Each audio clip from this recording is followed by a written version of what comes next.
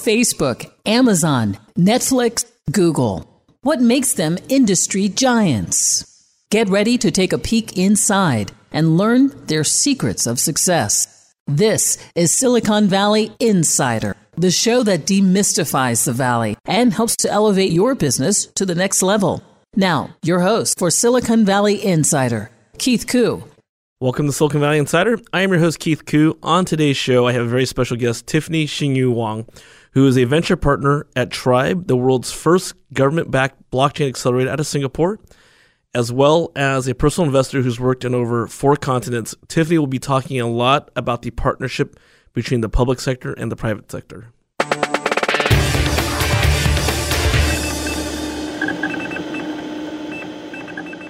So in this week's tech news, the first story isn't really a tech news story, but it is related to Star Wars, so I think it counts.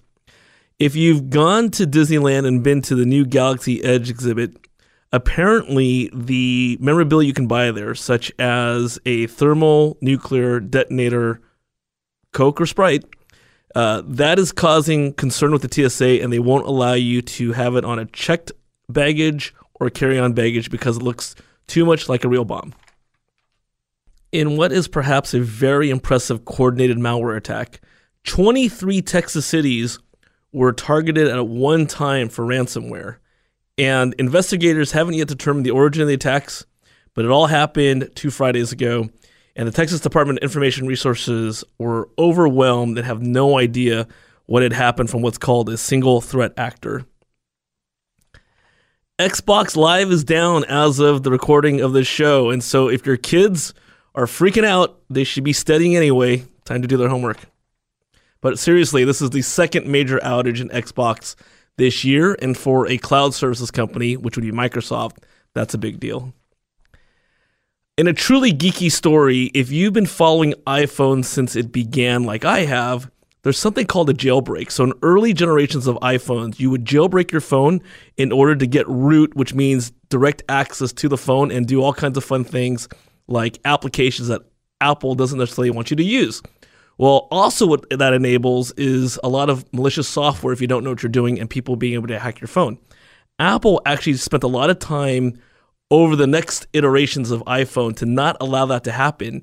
And in a weird twist of fate, Apple accidentally reintroduced it in their most recent iOS 12.3, and that was reported to them by one of these white hat hackers we've talked about on many shows, somebody who's a good person trying to uncover vulnerabilities so that these major companies like Apple will solve them ahead of time.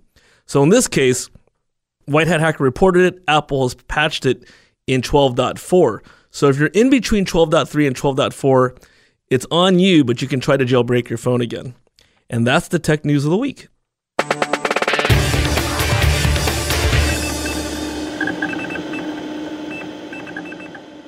So welcome back to Silicon Valley Insider with Keith Koo. Once again, I have Tiffany Xingyu Wang, venture partner at Tribe, who's my special guest. She'll be talking a lot about the public and private partnership that she's worked on in her career on over 4 continents. Tiffany, thanks for being here.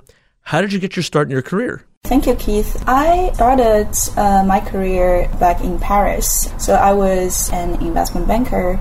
So really put capital to use for all the oil and gas and metals mining projects in sub-Saharan Africa.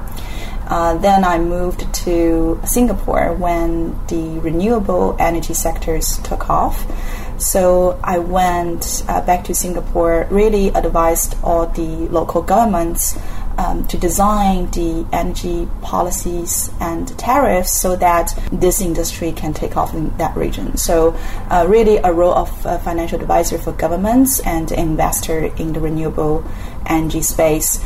I think a lot of insights today I would share really started from there. The perspectives about how those emerging markets provide such a huge business opportunity for the next decade or beyond, as well as how actually efficient the governments are when they decided to help and grow a completely new industry. Well, that's what I think is really interesting, is how does someone, because I believe you went to Wharton, Yeah. So after you graduated from Wharton, you ended up in Paris. And then you... that was after when I stayed in the U.S. Paris, Africa, and Asia time was before Wharton. Actually, the education was a way for me to actually get the ticket and the visa to come to the U.S. I can share more why I came here. But yeah, the U.S. time, after Wharton, I stayed in the U.S. Okay, but that's the really interesting part, right? Because you haven't been around for decades and decades. So... already thinking after school, after being in the U.S. and then moving to Paris and then working in sub-Saharan Africa and Singapore, there are people with 30 and 40-year careers who've never done that. So the question would be, how does one get into that, and how does one get hooked into doing that kind of work? Oh, yeah. So I think really it's just a spirit of venturing into something completely new, and then do your very best wherever you are. So take an example. So I grew up in China. So I was actually in diplomacy and politics, and then that was actually the moment that was like over 10, 12 years ago. So that was actually the very beginning. Today we talk about this whole Asia-Africa corridor so much, but back then nobody really talked about it. But being in the space about geopolitics, understanding about the international commerce, I did collect the signals. Well, that corridor will become one of the major economic hub on its own, the corridor itself, to the global economy. Coming back to the spirit of stepping out of the comfort zone, saying, hey, knowing that going to happen, knowing there is a huge business opportunity, am I willing to learn new things, venturing into the region of opportunity and figure out from there, right? So that's when I actually came to the U.S. first, when I was still actually in school. And then when I came to the U.S., the political school I was doing a very short program at told me actually the center of knowledge about sub-Saharan Africa is actually, concentrated in Europe, in France, because of, the whole history. So I said, why not I just find the best school, the political school. I didn't even speak French back then, right? So I decided to go there. Then when I graduated from that school, I decided to really work in the space where I'm going to shape this corridor. So my first really 2 years were really just getting to almost every single deal you could see back then about the oil and gas metals mining projects from Europe, actually, into Africa. So by that, you can understand how the things were done and what is the right approach. Because remember, then when you look at the corridor between Asia and Africa, you realize there were things that were not really done right. Yeah. Right? There were a lot of opportunities because things were not done. When I say right, one is, of course, the productivity is not there, efficiency is not there. There was no best practice there. And that's where I want to put you on pause. Yeah. So I think that's where we're going to get into the next segment when we talk about cross-border. Yeah. Once again, you're listening to Silicon Valley Insider with Keith Koo. I'm joined with a very special guest, my friend Tiffany Xingyu Wang, a venture partner of the Tribe Accelerator and a personal investor. And she's talking about her really rich experience in working in over 6 countries around the world and what she's doing now. So don't go away. If you have any questions or comments, you can email us at svin.biz. And we'll be right back. The NTT Open Innovation Contest 10.0 is now open for submissions. Interested startups should definitely check this out. Your company could win up to $100,000 of funding and win a trip to Tokyo to get shepherded by NTT Data's ecosystem. Go to oi.nttdata.com or svin.biz for more information. For questions or comments on today's program, call 1-888-828-7846. That's 888-828-SVIN. Now, back to Silicon Valley Insider. Once again, your host, Keith Koo. Welcome back to Silicon Valley Insider with Keith Koo. Once again, I'm joined with my friend Tiffany Xingyu Wang, who is the venture partner of Tribe. Tribe is the world's first government-backed blockchain accelerator. Welcome back, Tiffany. Thank you, Keith. So So, Tiffany, I think a really interesting question, because in the first segment we talked about your career, how you've worked in over 6 countries, and all the things that you're passionate about. Why did you accept a role with a Singaporean government, basically an Asian country, and their role with the Tribe, the world's first government-backed blockchain accelerator? As I mentioned, I do believe in the huge opportunity ASEAN markets for the future, for the next decade. I expect to see unicorns out of that market, and we have seen the signals. And the fundamental investment thesis I have is the technification of services verticals in those markets. Very naturally for me to be in San Francisco, to have the direct access to the best technology builders in Silicon Valley, as well as the access to leverage the relationships that I've accumulated with the local governments, corporations, to really make the technology with the markets to really drive some impact in that huge market to come. So that's the basic rationale for me, the investment thesis and the true belief in the market, and the unique advantage I might offer to both sides of the world. Thanks, Tiffany. So then I wanted to follow up on a couple things. Which countries comprise the ASEAN market? We usually talk about ASEAN 6. So that is Thailand, Malaysia, Singapore, Vietnam, Philippines, and Indonesia. So they add up to 620 million-ish population, which is huge if you think about it, right? And then the GDP is about $2.9 trillion, and which is more important is the growth, I think, over decades. I would say the past 2 decades, I would say, consistent, growth. I think the average is about 5%. So those things add together really make me think it is a huge market. Mm-hmm. We can talk more about, I often heard people talk about Asian markets in a way that it felt in a way that each market is too small and we have to put them together. But I truly believe they can be considered as one single market for many other reasons I'm happy to share. So why would we put those markets together? They have different cultures, all these markets. They share common business problems. And then the big industries we've seen being disrupted, transport, right? Grab is one of the big, success story. And what is Grab? Grab is a great example that it is a single company out of Malaysia, really successful across the region in Asia, solved the transport problem for the whole region. Thanks, Tiffany, for talking about how the countries in ASEAN got together and the opportunities that exist. Why do you think now is the right time for investment in this region?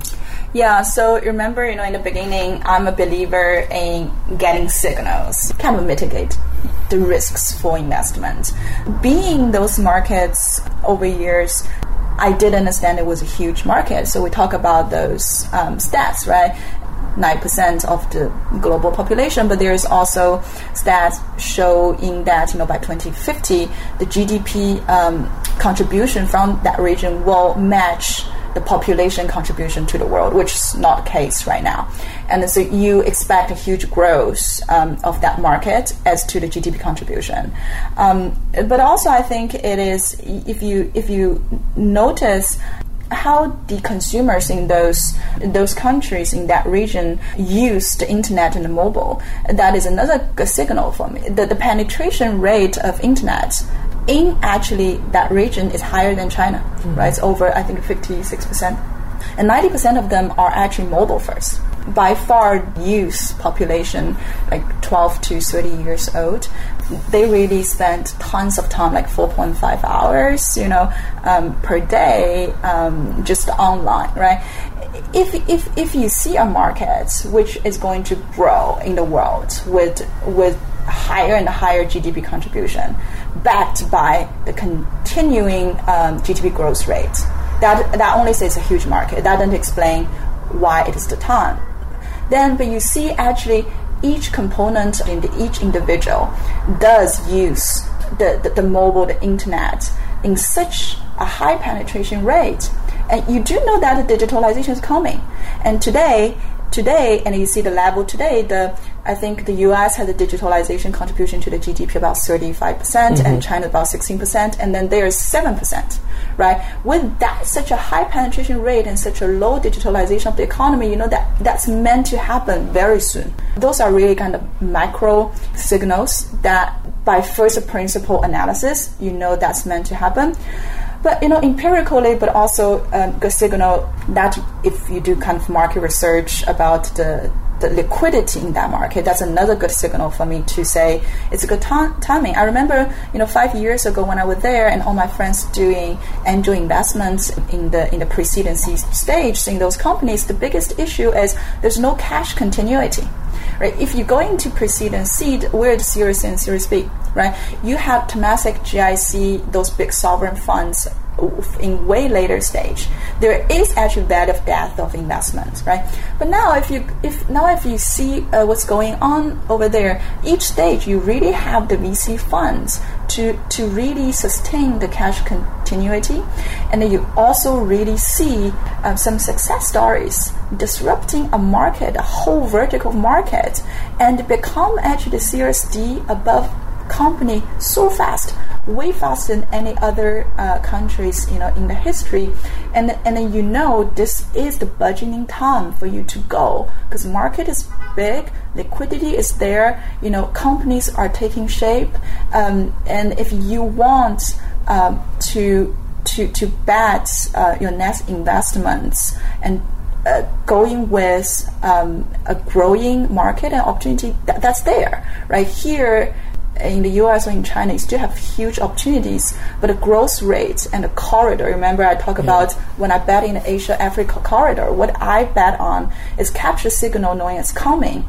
And in my experience, when you are on the right train, that take you to the right place faster than any other train, because the corridor is growing and this market is the right time to go in because it's going to grow very fast. I think those are great points, and I wanted to reiterate a comment you just made, which is ASEAN, other regions versus the U.S. and Western markets. At the seed and Series A stage, it might be very small, but they catch up at later stages, and so it's actually could be a very good investment opportunity for the right technology that you're interested in. Yeah, that's absolutely right. We mentioned the arbitrage point that we find a commonality of signals that it's the right time to go, but the benefit as a global investor, the edge that we have is that you notice because it's coming, you still see such a way lower valuation in those markets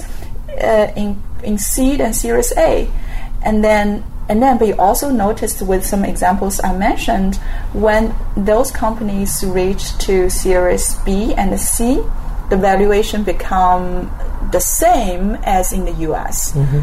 So you really want to catch the train now to get good valuation now in Southeast Asia, and then they have a huge chance to grow into Series B and Series C rather fast. Then the valuation will be on par with the companies here. So that arbitrage opportunity is something absolutely right to signal it's the right time to go.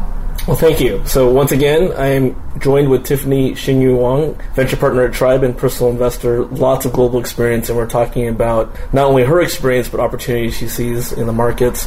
Any questions or comments about today's show, you can email us at info@svan.biz. And we'll be right back. The NTT Open Innovation Contest 10.0 is now open for submissions. Interested startups should definitely check this out. Your company could win up to $100,000 of funding and win a trip to Tokyo to get shepherded by NTT Data's ecosystem. Go to oi.nttdata.com or svan.biz for more information. For questions or comments on today's program, call 1-888-828-7846. That's 888-828-SVIN. Now, back to Silicon Valley Insider. Once again, your host, Keith Koo. Welcome back to Silicon Valley Insider. I am your host, Keith Koo. On today's show, I have special guest Tiffany Xingyu Wang, who is a venture partner at Tribe, the world's first government-backed blockchain accelerator. As well as a personal investor, she'll be talking about the relationship between the private sector and the public sector, also known as the public-private partnership. On this week's Cyber Tip, I'm going to talk about a recent incident with Imperva. It's actually one of my pet peeves. So Imperva is a security firm. They specialize in a number of products. One is called the Cloud Web Application Firewall. In layman's terms, that is something that companies use, especially banks, to protect their applications that they interact with you, their customers. And in this case, they disclosed that their secure certificates as well as API keys that are provided to their customers were exposed. They didn't say how it was exposed. They didn't say why it was exposed. But they did say that there was that incident. And if you had a product registered with them through September of 2017, you were likely one of the victims. Why this is really concerning is that this is a security company, and they are supposed to be the best at it. And you heard me many times in my soapbox that even the best companies in the world don't get this right. So it's always incumbent on you, whether you're got technical knowledge or whether you rely on somebody else and you basically buy that knowledge from a vendor, that you absolutely know how they're using your data and how they're protecting it. And if you don't know it, you should get the resources or consultants or what have you to make sure that you're secure. And as long as you don't understand why you're using the vendors that you're using, you will always be at risk. And that's the Cyber Tip of the Week.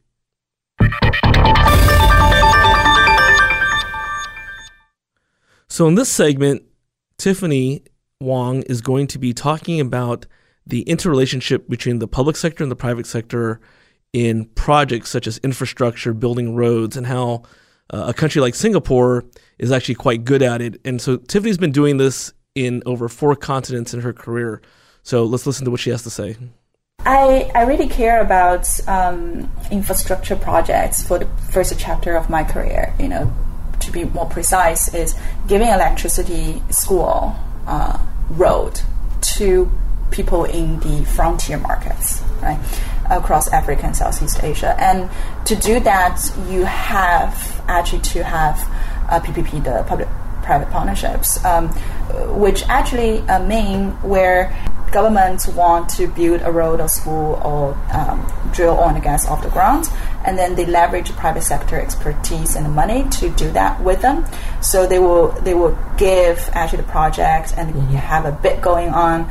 Private sector players will come in, get a project, but they are also guaranteed by the offtake agreement how much they will be paid in the future. So it's really bring those people during the construction phase and then get paid during operation phase.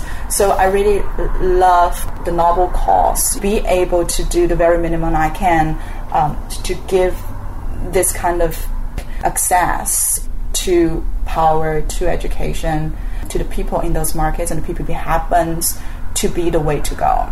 Now, when I came to the US, technologies I have been super interested in make me think that because those are deep tech, you realize you need a lot of grants and like research funding way before that can be commercialized. And then you observe a lot of these technologies would die if there is a valley of death of funding. So very naturally, you observe some of these technologies are backed by the government grants, but not all of them. And of course, they're mainly from the U.S. funding. And it makes me think, if those companies can get funding from the government here, but also I can help them to find customers, right? Can we actually find the customers for those technologies as early as possible to support their growth and to get through the valley of death? That will be actually a meaningful thing to do because I have the access to those big corporations and maybe to other governments who can help, also give the investment in the early stage. And then so I came to think, why wouldn't I to apply the same logic of the PPP that I know very well about in the past to the deep tech adoption? It's no longer construction plus operation, but really bring the government into the private sector during the design phase, help them go through the valley of death through investment, network for customers so that they have a higher chance of survival to grow. So that's kind of the reason why I really care about the PPP, both for the first chapter of my career and what I'm doing right now. Question I would have, though, is when I think about anywhere in the world, you think about a construction project, a road.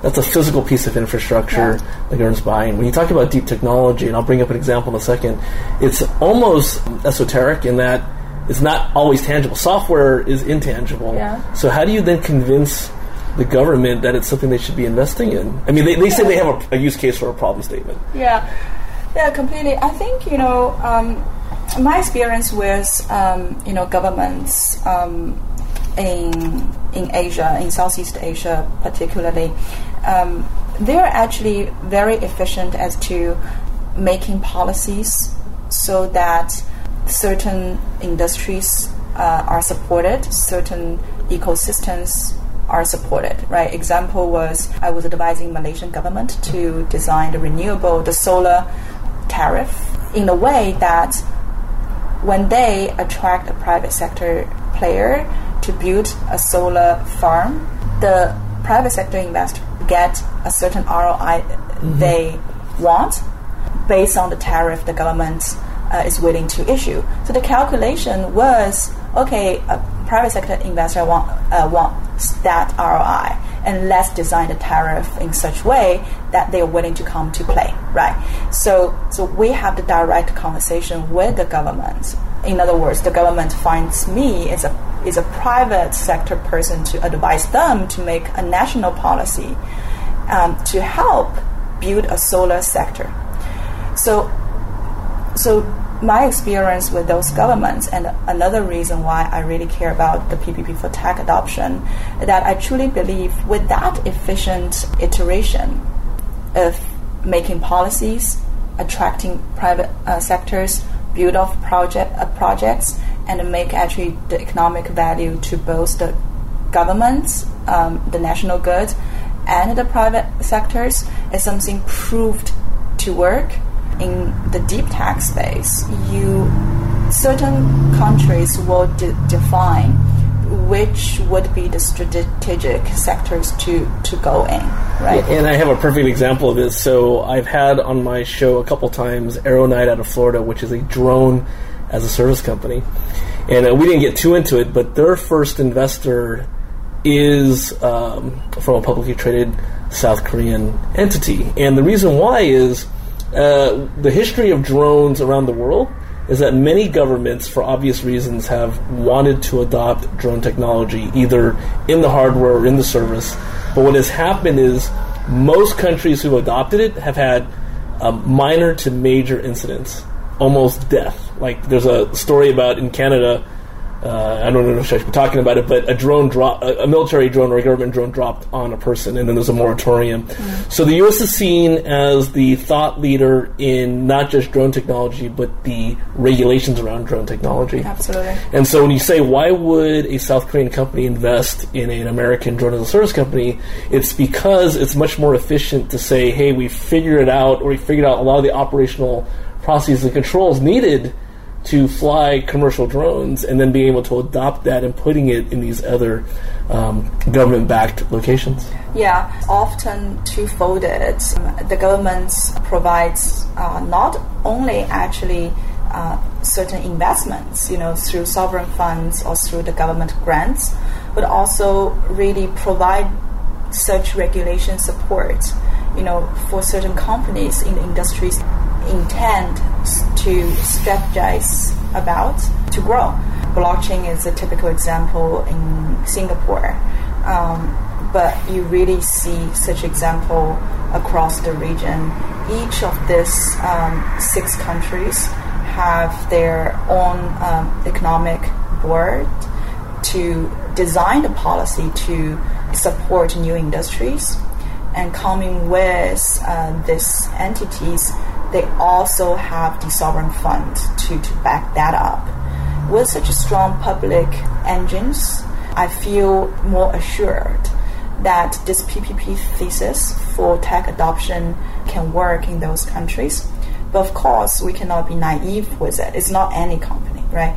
The company that is an investor, we want to support and help link to the governments should be in the verticals that the government are willing to support. And being the bridge of both sides, telling the government to make the policy so that truly help the economic growth of the startups, but also being the advisor to the startups to really productize their business in a way that is not only a research project. Take example, the next generation transistors company, it could be in Horizon 3 a quantum computing company, right? Which is super strategic. However, the Horizon 1 can be simply the chip which increases memory and computing power to be adopted right now with actually the connection from the government to a big corporation which can use right now. So how you become an investor to be the bridge helping both governments and the startups under this whole PPP thesis is what I'm truly really passionate about. And Tiffany, I think that is going to have to be another show.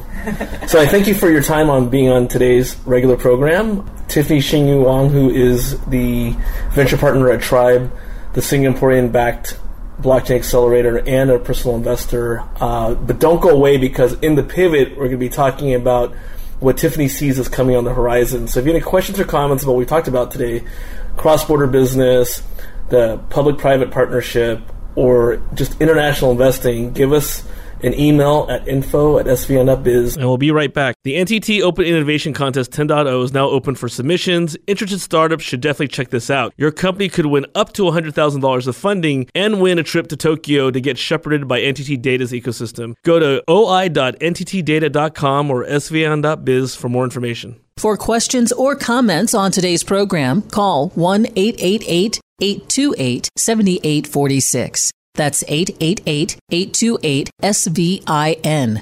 Now, back to Silicon Valley Insider. Once again, your host, Keith Koo. Insiders, welcome back to Silicon Valley Insider with Keith Koo. Once again, I'm joined with my friend Tiffany Xingyu Wang, who is a venture partner at Tribe, the world's first government-backed blockchain accelerator out of Singapore. Also, she's a personal investor. Regarding the Tribe Accelerator, we had started talking about if governments can adopt methodologies such as the lean startup method. So we're about to get into that. So Tiffany, welcome back. Thank you. I'm super passionate about this concept of applying the lean startup methodology to governments. We talk a lot about that here for the companies. The reason why I brought that up is if you look at Singapore government, I was joking with a friend of mine, the only resource which is free in Singapore is the air.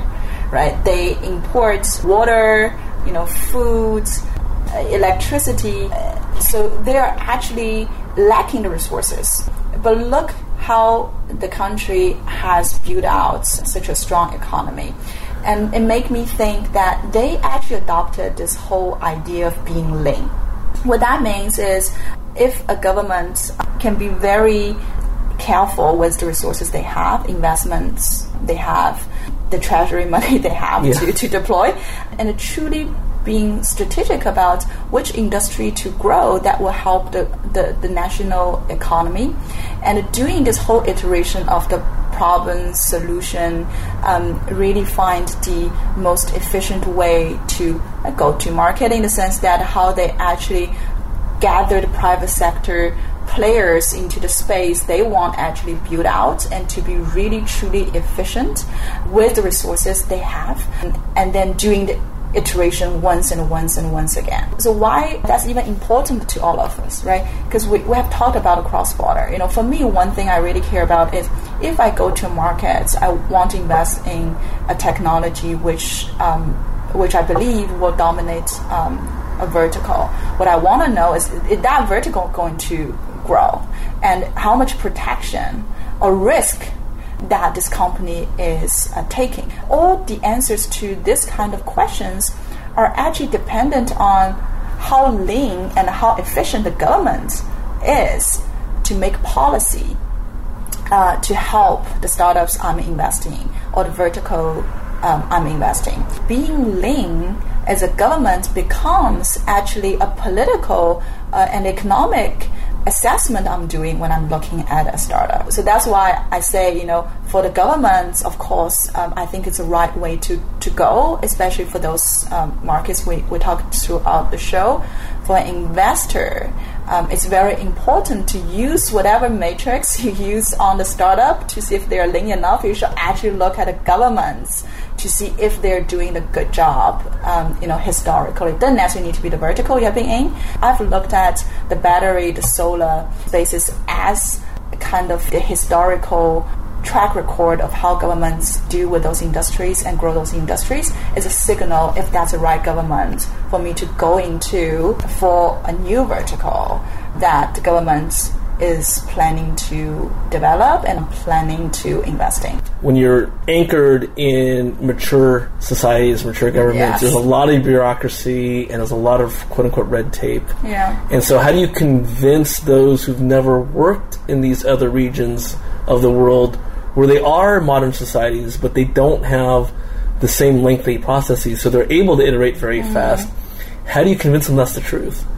Personally, I was in the meeting with the ministry talking about the tariffs, and it was deployed within a year, and which affects all the solar projects moving forward. I don't expect that to happen in other countries. And because we can bring this up because you're an expert in this area for blockchain. Look at Singapore, right? Yeah, exactly. But the government backs an accelerator and then give them the resources, not only the money, as I mentioned, but also the network for them to connect the startups with potential their adopters, the big corporations. This is happening as any business environment go here. But over there, it is a joint conversation with the government and the private sectors. It's almost a norm that you involve the government in the conversation, or it is a norm to involve the private sectors into the policy making. So those are the proofs. And if you ask me any other things you can do to convince yourself, I would say that's why I started this whole talking about why global traveling. And really, I always say, be a traveler, don't be a tourist. Yeah. Right? You can always go into those countries and leave as who you are, but you can also go into those markets, observe. I love doing people watching a new country, right? Really talk with your local team if you have one, or the local funds, the local companies. And the question is not about how to deploy your technology or deploy your method of investment or criteria of selection. The question should be what has really worked there as the investment approach, what has really worked there as the business growth. And then Southeast Asia doesn't lack the diaspora of the people who walk the walk. Those are the real founders who understand the local dynamics way better than you. So find those people, talk with them, and have a sense and make your opinion on your own. My experience so far is it is a space where there's a huge positive edge of the close linkage between the private players and the public sectors. All right.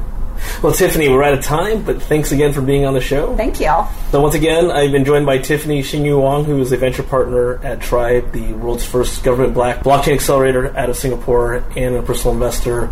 If you have any questions or comments about today's show, email us at info@svn.biz. And we'll see you next week. The NTT Open Innovation Contest 10.0 is now open for submissions. Interested startups should definitely check this out. Your company could win up to $100,000 of funding and win a trip to Tokyo to get shepherded by NTT Data's ecosystem. Go to oi.nttdata.com or svn.biz for more information. You've been listening to Silicon Valley Insider with Keith Koo. For questions or comments on today's program, or to schedule a complimentary consultation with Keith about your business, call 1-888-828-SVIN. That's 1-888-828-7846.